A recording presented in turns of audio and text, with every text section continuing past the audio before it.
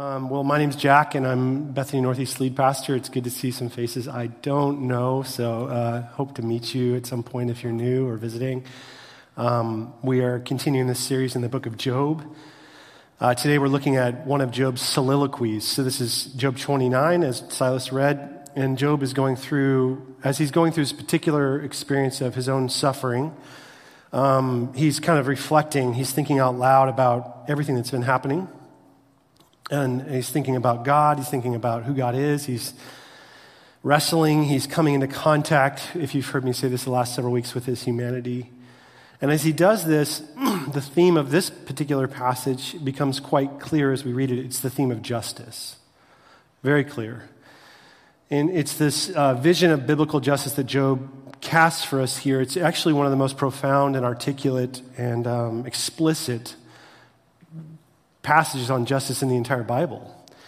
And so this morning what I want to do with you is just lean into that, lean into Job's vision for justice and the biblical vision for justice. But before we do that, just a quick recognition of our own context as we come to this conversation. As we come to the conversation around justice as 21st century North Americans, Seattleites, quite simply, we live in a society in which justice has by and large become a relative concept. We live in a society where justice has, by and large, become a relative concept. Ronald Dworkin, who's a political philosopher, professor at NYU, once said it this way, that justice is an institution that we interpret. And so that's saying on one hand that there exists a subjective understanding about what justice requires, and on the other hand that the subjective understanding is sensitive to the purpose the society believes justice serves. Which is another way of saying that in much of American discourse or in our society as a whole, what we see happening when it comes to the topic of justice is that we are deeply, deeply, deeply divided. I don't think I need to tell you this, and that's just not even around the practice of justice, but also how we define justice. We can't even have civil discourse around this theme anymore, it seems. So here's an example. Most people you talk to agree that poverty is a problem, right? Both globally as well as locally and nationally. Poverty is not something we celebrate. There's something fundamentally broken and something fundamentally flawed in the world that's in poverty. Where there's people in parts of the world and in parts of our own city and society that are suffering because of lack of material resource, or suffering because of systems that disadvantage their particular group, or suffering because of circumstances that are out of their control, correct? Equally true is there's people in parts of the world, in our own community, that live in the exact same cities and neighborhoods who are not living in poverty, who are living in abundance, many of us, who are not poor but relatively rich, and who are that way not exclusively, but often, this is the case, because of the systems that have advantaged their group, or the set of circumstances that have advantaged their group, or the resources available to their group.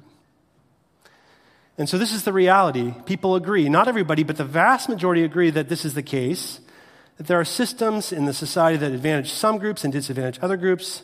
And this is just speaking about the issue of poverty. There are so many other issues you could name around this particular divide. However, here's the thing. These same people do not always agree on the solution to the problem. When it comes to suggesting a solution to the problem of poverty, we are deeply, deeply divided. The people on the left will say the people on the left will say this, the just thing to do is this, whatever this is, to solve poverty. The people on the right, the political right, are going to say, well, the just thing to do is this, whatever this is. And in fact, those on the left are going to say about those on the right, well, the unjust thing to do is the thing they're suggesting, and the people on the right are going to say to the people on the left, the unjust thing to do is the thing they're suggesting. In fact, the only thing that everybody absolutely agrees on is that nobody ever believes they're on the side of injustice. Which is what I mean when I say that in our society, justice has become a relative concept. It's really hard to nail down what is the thing to do. So here's the reality. When you come to Scripture, there is not ambiguity. There's not ambivalence. There's not even any murkiness around this theme of justice. The idea of justice in the Bible, biblical justice, is explicit and it's very detailed. And so this morning what I want to do is lean into that vision with you. How the detailed, explicit vision of justice, what it is, what we mean when we're talking about biblical justice, and then how we as communities of people or as individuals can practice justice It's not just for lawyers and judges, people with degrees. We, as God's people, as you're going to hear me say in a little bit here, are people that are called to live justly, to act justly. So let's do that. What is justice? And then how can we participate in the work of justice as people, okay? First, what's justice? What are we talking about? What you're seeing in the Bible is this view of human dignity and therefore a view of justice that's absolutely distinct from all the other ancient worldviews of the time. Remember, the Bible is an ancient resource to us. All the religions of the world of this time when Job is speaking are distinct from the Bible's view. So Job, in verse 16 of chapter 29, says that he was the father to the needy, and he took up the case of the stranger. I want to park there for a minute. The particular word used for this phrase, take up the case, is translated in other English translations. That's the NIV, is to champion or to examine or to search out. It's a particular Hebrew word that is the Hebrew word rib. It means to grapple or wrestle. It's a very primitive word. You see in Exodus chapter 21, for example, it says that people quarrel or they rib, and one person hits another person with a stone or their fist, and the victim doesn't die but is confined to bed. The one who struck the blow will not be held liable if the other can get up and walk around outside with a staff. So you can see how primitive the word is right there, because that's not going to fly today. This is not saying go hit your neighbor if you're mad at them, and if they live, then you're good. But it's a primitive word. Later in the Old Testament, then it begins to be used in legal discourse, okay? So in Job 29, Job 31, Job's describing his servants having a grievance with him, or rib with him. They have a rib with him. It's used of God in Isaiah chapter 3. The Lord takes his place in the court, rib. He rises to judge his people, okay? And so that way, it's a term that's always used in the Bible as a legal term when you see it. So which is to say, it's not just a complaint between two neighbors or a quarrel. It's a legal case that you bring up, a charge. It's a lawsuit. This is a lawsuit. Bringing a lawsuit against somebody who's done something unjust. So, for example, in the book of Exodus again, there's a story of the people of Israel who are quarreling, they're ribbing with Moses about the fact that he led them into the desert and there's no water. Do you remember this story? They're mad at Moses. Why did you brought us out here to die? And they say to Moses, give us water to drink. And Moses replies to them, why do you quarrel with me? Why do you rib me? Why do you put the Lord your God to the test? Why do you rib God? So they're bringing a charge against Moses. They're putting God and Moses on trial, which is really interesting to think about. And what's even more interesting is you look at this word in the Bible, it isn't just used of business parties or individuals, one business party against another business party in court. These are not domestic quarrels where there's parity between two individuals. What you see in the Bible is this is often used of the disadvantaged. When they sue those who are advantaged, or it's used of the powerless when they bring a case against those who are in power. So in Exodus 23, here's what we read there. Don't show favoritism to a rich man in a lawsuit, a rib. Don't deny justice to the poor people in their lawsuits, their ribs.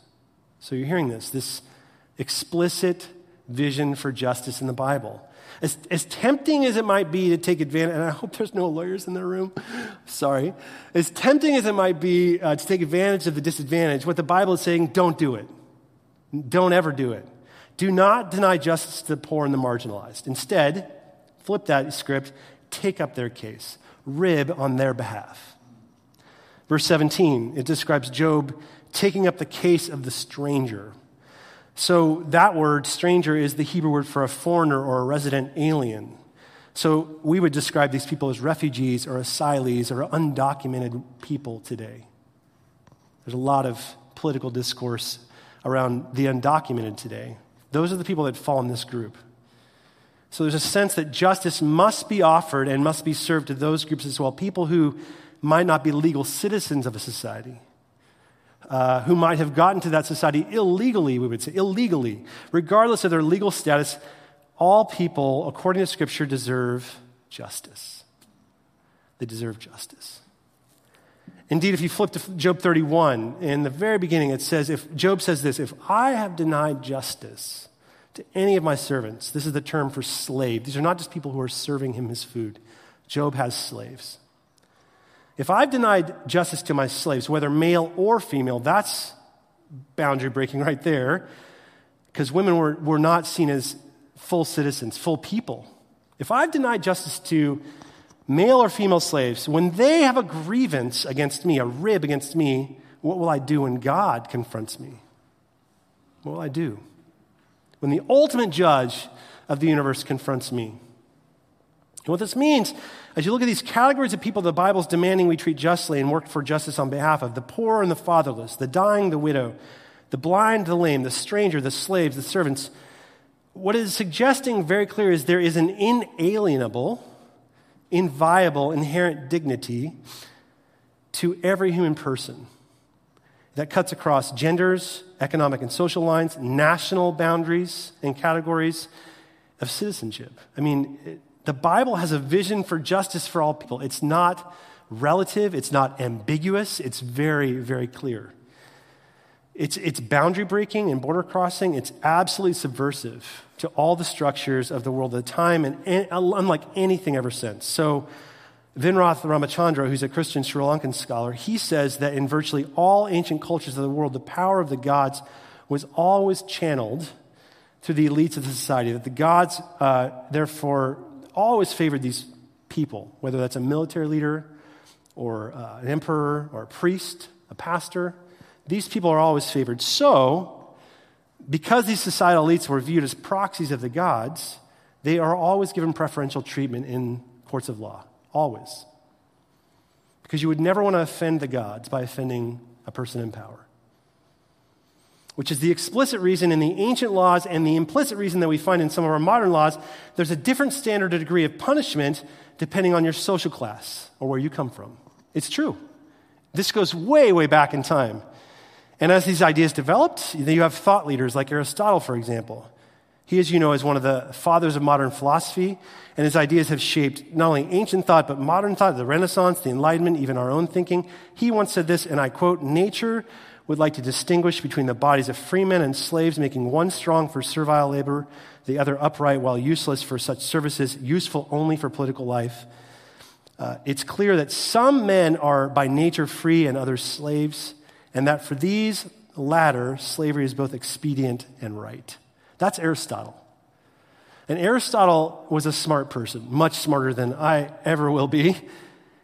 And yet he, along with other ancient philosophers, believed that human dignity was a function of rational capacity. And that it was dependent upon your cognitive ability, going so far as to create this thing called the climate theory, which suggested that it justified Greek superiority. It said that the extreme hot and cold climates produced intellectually, physically, and morally inferior people. They believed this stuff.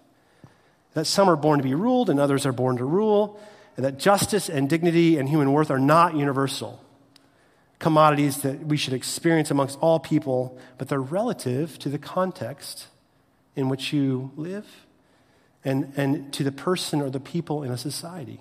It depends on who you are.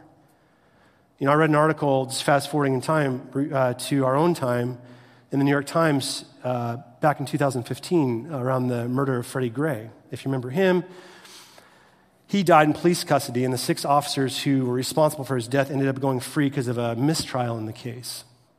It was in Baltimore in 2015. There were riots. It was a really, really painful moment in our country and for that city and for his family and for many people. And as I read this article by Charles Blow, he's a journalist in the New York Times. He writes a weekly op-ed around the issues of social justice and race.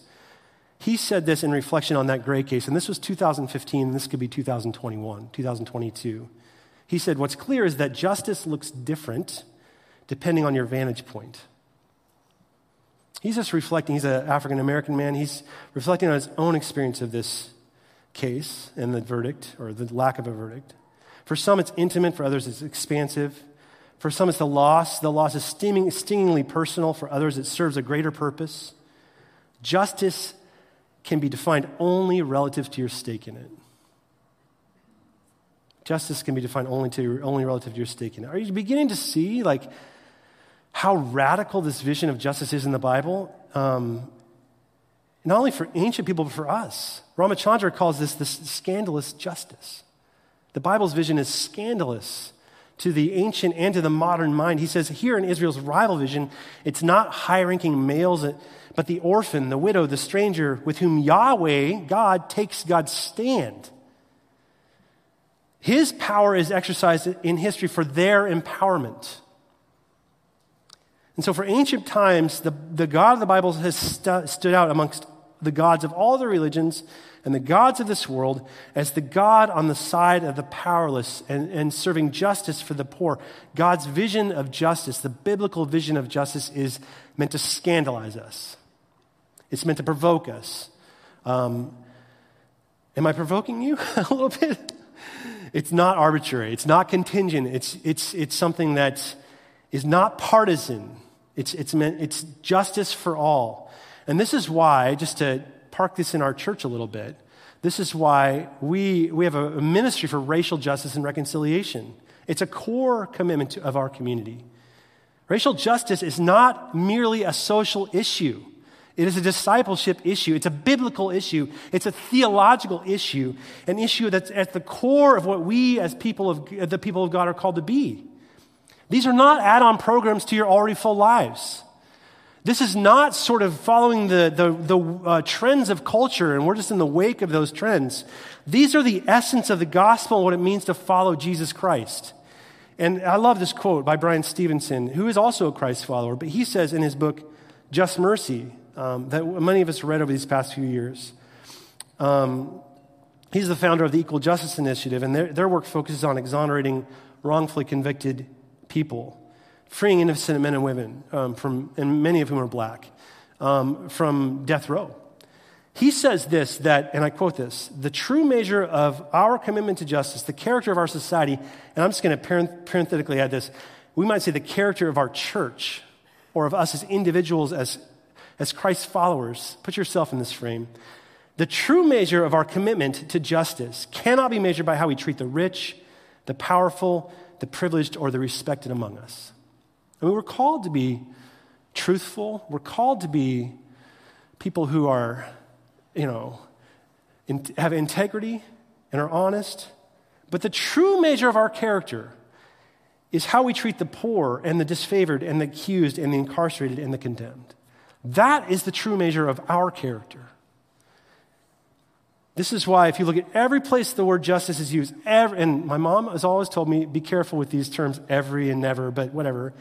Every time you see the word justice in the Old Testament, and this is over 200 times that it's used in the Bible, this word mishpat.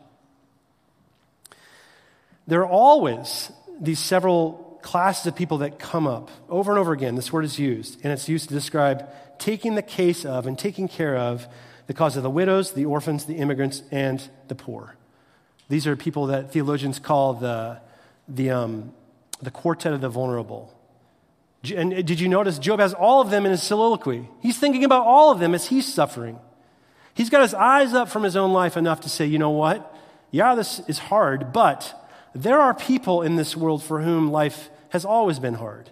And I'm called to their lives.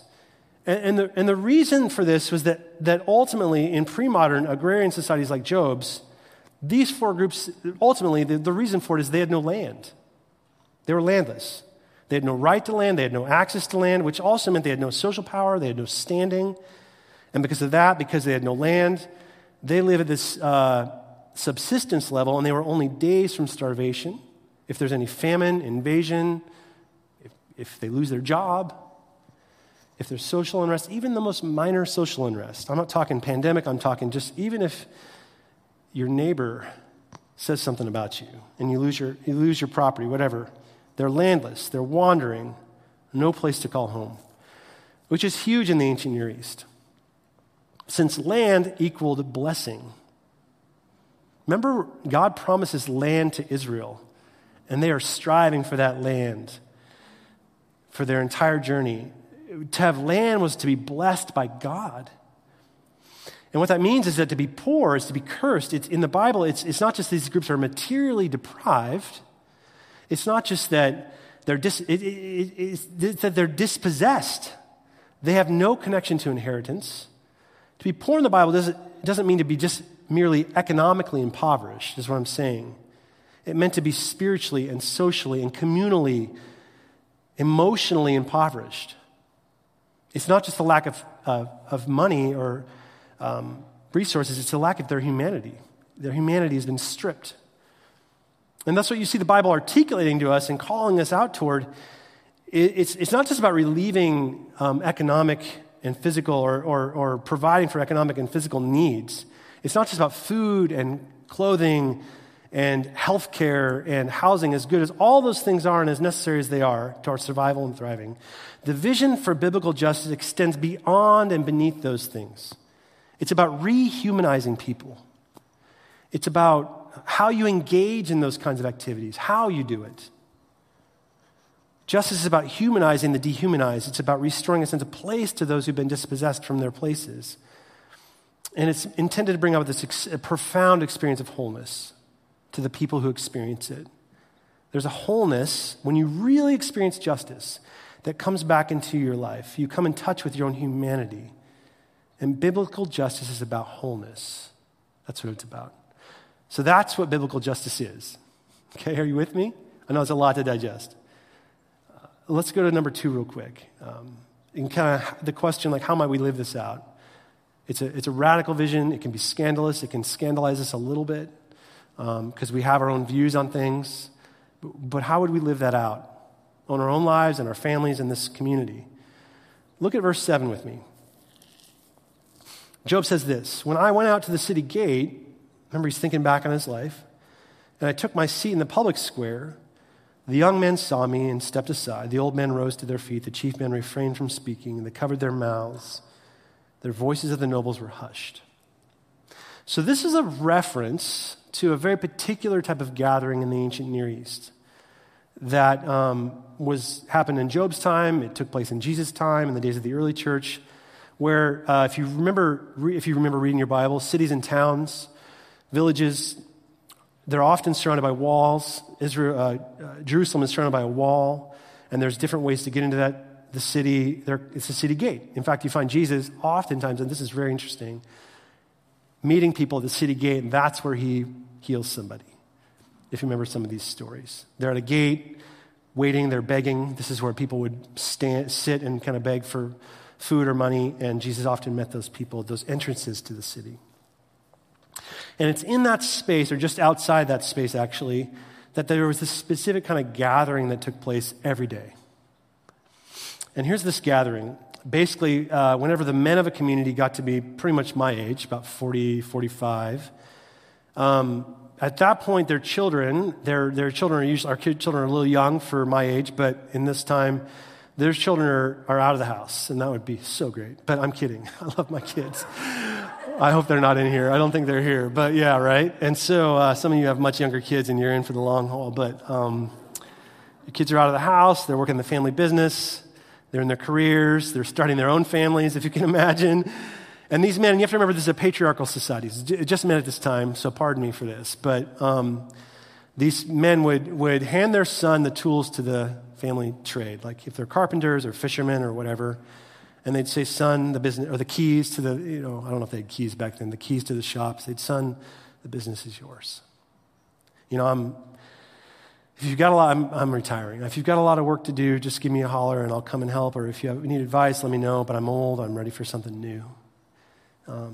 So the age of retirement in those days was about 40, which sounds so great. Wouldn't that be? I'm looking at all you 40-somethings. Like, there's not many of you out there, but like, it'll be so nice to do something different. And I love y'all.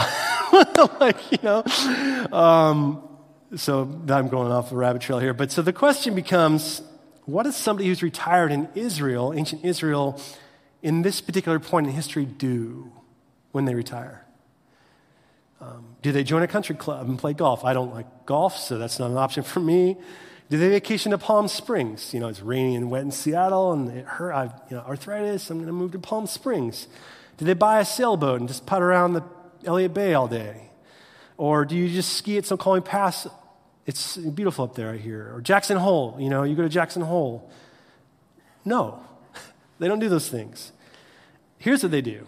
All the men, again, just the men, but men and women, think of yourselves in this category. It's just men because the white whiskers. But if you have white whiskers, if you have any white whiskers, some of you don't, but can't even grow facial hair, but you got a little white whisker in there, what you do is you go down to the city gate, just outside the city gate, and you'd sit, and you drink, and you eat, and you talk all day long. But the key is, this is retirement, the key is you wouldn't just sit there and eat and drink and talk about the good old days and just while the day away telling jokes and stories, You wouldn't have meaningless political discussions. You wouldn't talk about sports. You wouldn't play card games or chess or whatever you'd imagine older men do. These men, instead, they would fulfill a very particular function in the community of which they were a part, which is that whenever there was a conflict in the community, remember, they're just outside the city gate. Whenever there was a conflict, an ethical dilemma in the village, a struggle, a challenge that the community didn't quite know how to solve or address, those involved in the conflict would go down to the city gate and they would squat in the dirt before their fathers and their grandfathers and their uncles and their elders, and they'd say, "Fathers of mine, elders of mine, uncles of mine, men, there's a problem in the village and we need your help." And the men, they would be gathered there, and they'd say, "What's the problem? What is it?" And, they might say, "Well, the Braces," I'm not going to pick on one of you. Braces and Hell Irvingtons are these are neighbors of ours, are having a dispute. Jack shot Eric's Labradoodle after it pooped on his lawn. That got really graphic really fast, right? Ouch. You don't have a Labradoodle, do you? Okay, good. I haven't seen one. So the east side of the village is arguing with the west side of the village about water rights. There's a food shortage we don't quite know how to respond to. Two brothers are fighting over their father's inheritance. There's a housing crisis in Lake City. There's racial injustice happening on Capitol Hill. There's a mental health crisis as a result of a year-long pandemic. Are you with me? Issues you don't know how to resolve. You go down to the city gate. Whatever the situation, people would go down, bring them to their elders. The elders would scratch their beards, and they begin to discuss all day long. I once heard this Palestinian Christian, because remember I was a missions pastor when I was back in Pennsylvania, described this to me, that part of the rules of these engagements is that no single elder is allowed to give the answer to the question too soon. They had to talk. It would spoil the fun. It's like, I knew the answer. I know the answer to the Labradoodle thing. Duh. But maybe I don't actually. What would be the answer? But that would be a really weird thing to happen. Sorry. But that would spoil the fun. So you're meant to talk about this all day and add just enough of your own insight just to keep the conversation going. And so the reason this is all important about this context for justice and how it relates to our lives is that the word used, bringing it home here, to describe the gathering of the elders is the word ecclesia. Remember, the people in Job's time were Greek-speaking people. They had been basically colonized by the Roman Empire. In Jesus' time, they're Greek-speaking people. The Septuagint, which is the Old Testament, has been translated into Greek. They're speaking Greek. They're reading Greek. And the Greek word for this gathering is ecclesia. It's a word that literally means the gathering of citizens called out from their homes into some public space for the purpose of deliberating. That's what it literally means. A gathering of citizens called out from their homes into some public space for the purpose of gathering. And this is key because if you've been around Bethany or around me any length of time, you're going to know this. But this word, ecclesia, is the word that Jesus decides to use to describe the church. This is the word he uses when he talks about the church. He says to Peter, here's the keys to the church, the ecclesia, which the gates of hell cannot overcome. You're going to be the rock on which I build my church, my ecclesia. Paul uses the word. The early church uses the word. The ecclesia becomes the raw material. This becomes the metaphor for what the followers of Jesus would be like in terms of who they are. It describes a group of people who are given the express purpose, the express mission of adding value to the village of which they're a part. The ecclesia was never meant to be about gathering inside four walls with some music and some sermons and some kids' programs. It's a people who are called out from their homes, not into another building, but into the community of which they're a part. And the reason that's important is because it becomes a better village because of their presence. It becomes a town, a city in which there are wise and good and true and loving older men and women who are taking up the issues of injustice on behalf of that city. Are you following me? The followers of Jesus have been called out to be a gift to the community of which we're a part, that we'd add wisdom and beauty and help and health, that we would seek and do justice for those for whom justice is required and intended. Back in 2012, again, I was living back in Pennsylvania. I was serving as a missions pastor of a big Presbyterian church there. I was also serving in the community as a local prison chaplain. It happens to be one of the things I'm most passionate about. So I'd go down to this county jail every week, and I'd lead a Bible study, or I'd taken some courses on fatherhood and fathering, so I'd lead a fatherhood class. This is back when Obama was president. So there was like money for fathering classes at that time in prisons. Leadership, mentoring, anything I could do, I would teach. Because these men they wanted resources. And so as part of that, I developed a strong relationship with the jail's director of outreach programs. His name's Arnie Matos, and became really good friends. And one day, I'm coming in to lead my Bible study, calls me into his office, and he said, there's this inmate that's requested to have a one-on-one meeting with me, which was unprecedented. I'd never had a one-on-one. All my meetings had been with groups. So I kind of hung around. I got to go in this room that was really only for the lawyers, and I got to be there. They said, as long as you want, which was, I just feel like my mind's blowing here. And this young man came in. He's in his 20s. He's been incarcerated for an armed robbery with assault. He's a father with a 2-year-old son. He's facing a mountain of issues in his life. And he just wanted to talk to me. He'd heard about my Bible study. He'd never been to it. Pray with me and just get wisdom. He thought I was like a wise guy, I guess.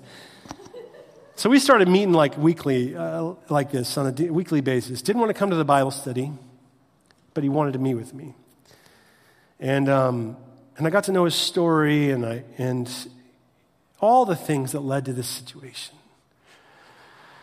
And then we were coming up on his sentencing hearing. And I had received a little bit of training in being a courtroom advocate. And so I just said to him, I'm pretty naive. I said, hey, could I attend your sentencing hearing? And just, there's going to be an opportunity during that to speak on your behalf. And you might receive a reduced sentence. It might help. And he said, I'm open to that. That's fine, whatever. And that wasn't why he had gotten in these conversations with me. And so I did it. I showed up that day, and he was sentenced. Judge asked if anyone would like to speak. I spoke. I shared what I knew of him, his character, his story, his circumstances, how these all had conspired in some ways to put him in this situation. Here I am naively thinking, this is going to get this guy off, The judge thanked me, sat through everything else, and then at the end of the hearing, he received a 10-year sentence, which wasn't reduced. It was actually the standard sentence. Here I am, 20-year-old man with a 2-year-old son. I have a 12-year-old son now. Now I have a 12-year-old son. I can't even imagine losing that decade with my son Elliot. So I was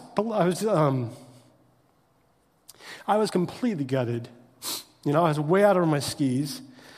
I couldn't face this group anymore. He didn't come to the Bible studies, but I just couldn't face him, so I just kind of stopped going to the jail. And my friend Arnie, he texted me and called me. He was part of a church in town. He said, where you been? I was like, I just don't know if I can come anymore.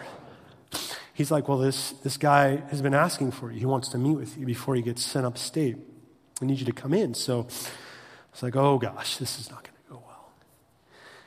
And so I went in there, and I'm really nervous, and not because of anything that might happen, but I just feel like a total failure.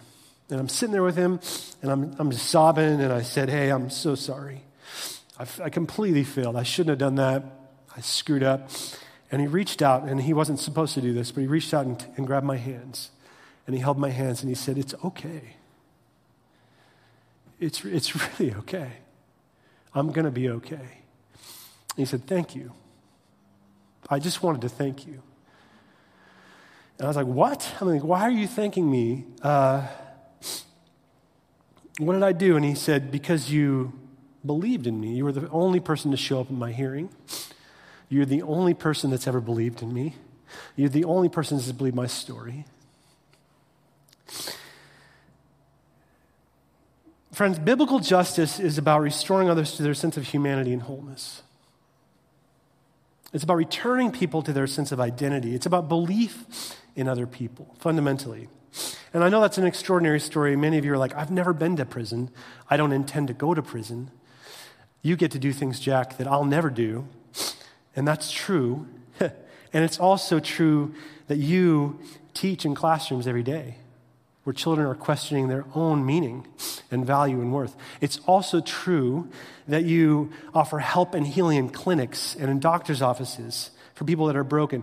It's also true that some of you deal with money as accountants and financial advisors for people who are facing huge crises. It's also true that you parent. It's true that your neighbors. There are so many contexts where this applies in your lives. If we could just respond to the invitation and the calling to be called out. Remember, the ecclesia is called out from their homes into a community for a purpose. God is calling us out. Biblical justice is about responding to that calling out by God and entering into spaces that are uncomfortable at times, where there is opportunity to extend healing and wisdom and presence and wholeness. That's what justice is about. And by the way, Job is imagining a time when he's part of a gathering of elders, and he's no longer part of it. He's reflecting back. Did you hear that? He said, verse 1, how I wish for that time. Like, I really want to get back to it. He's not wishing for the good old days. He's longing to be part of the gathering of elders again. He's been taken away through his suffering experience. He's been ripped out of that community quite suddenly. And so if you could just imagine with me for a moment, if you could somehow cruelly go into a village or a community or a city like ours in the first century and just steal away all their elders, steal away all the good and wise people that are offering their value to that community where there's trouble, I'll tell you what, the community would grieve not only for the loss of those men and those women that they loved, like they're grieving, I'm thinking, for Job, but they would grieve because they wouldn't know how to be a community anymore.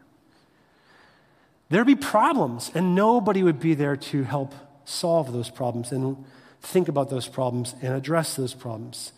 Without the influence of the ecclesia, the community would be lost. And so I want to challenge us with this question. Would our church be taken away from our neighborhood? And we weren't during COVID. Thank God. Would our church be taken away from our neighborhood?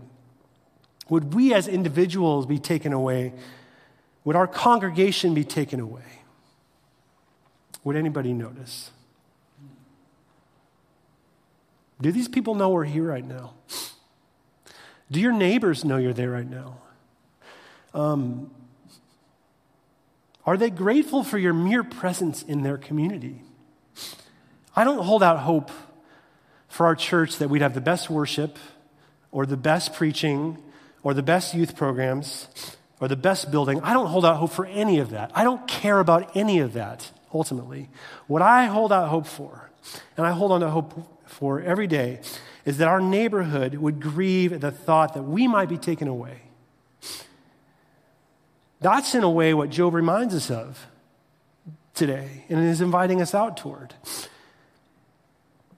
We've been given this express mission and purpose to be a people who, by virtue of our presence here, individually and collectively, add beauty and health and hope and healing. I mean, who, as Prophet Micah once said, do justice. Love mercy. Walk humbly with your God. That's all you got to do.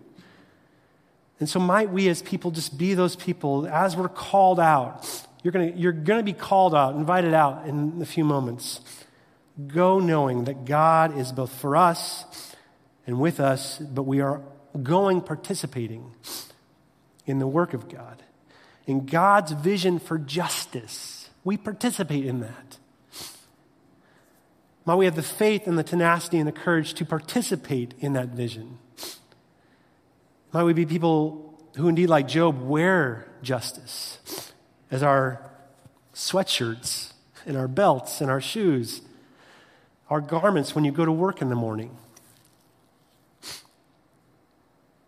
Might justice roll down like waters, as Amos says, and righteousness as an ever-flowing stream. That's my vision and my hope for us as a community. Austin and Jason, can I invite you guys back up? And I believe kids will start coming in.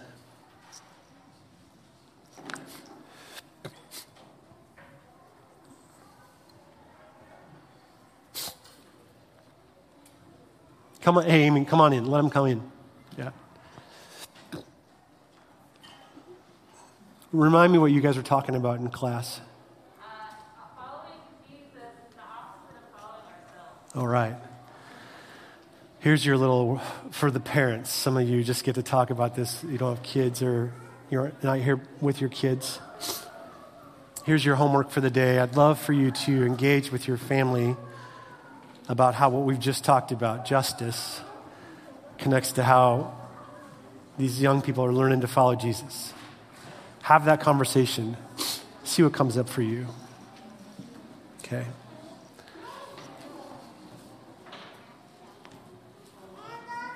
And let me pray. Kids, kids who just came in, can you pray with me? We're just going to pray and then we're going to worship one or two more songs. God, thanks for the work you've been doing all morning in teaching us, informing us. I love what Amy just said, how following you is the opposite of following ourselves. You've called us out, God. You invited us out into this world. You've shared with us your vision for people.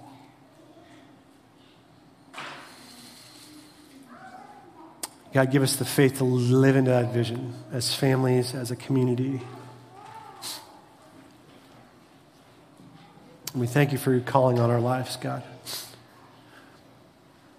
We think that it's not just about us, that we get to be part of a community of people who are being called out.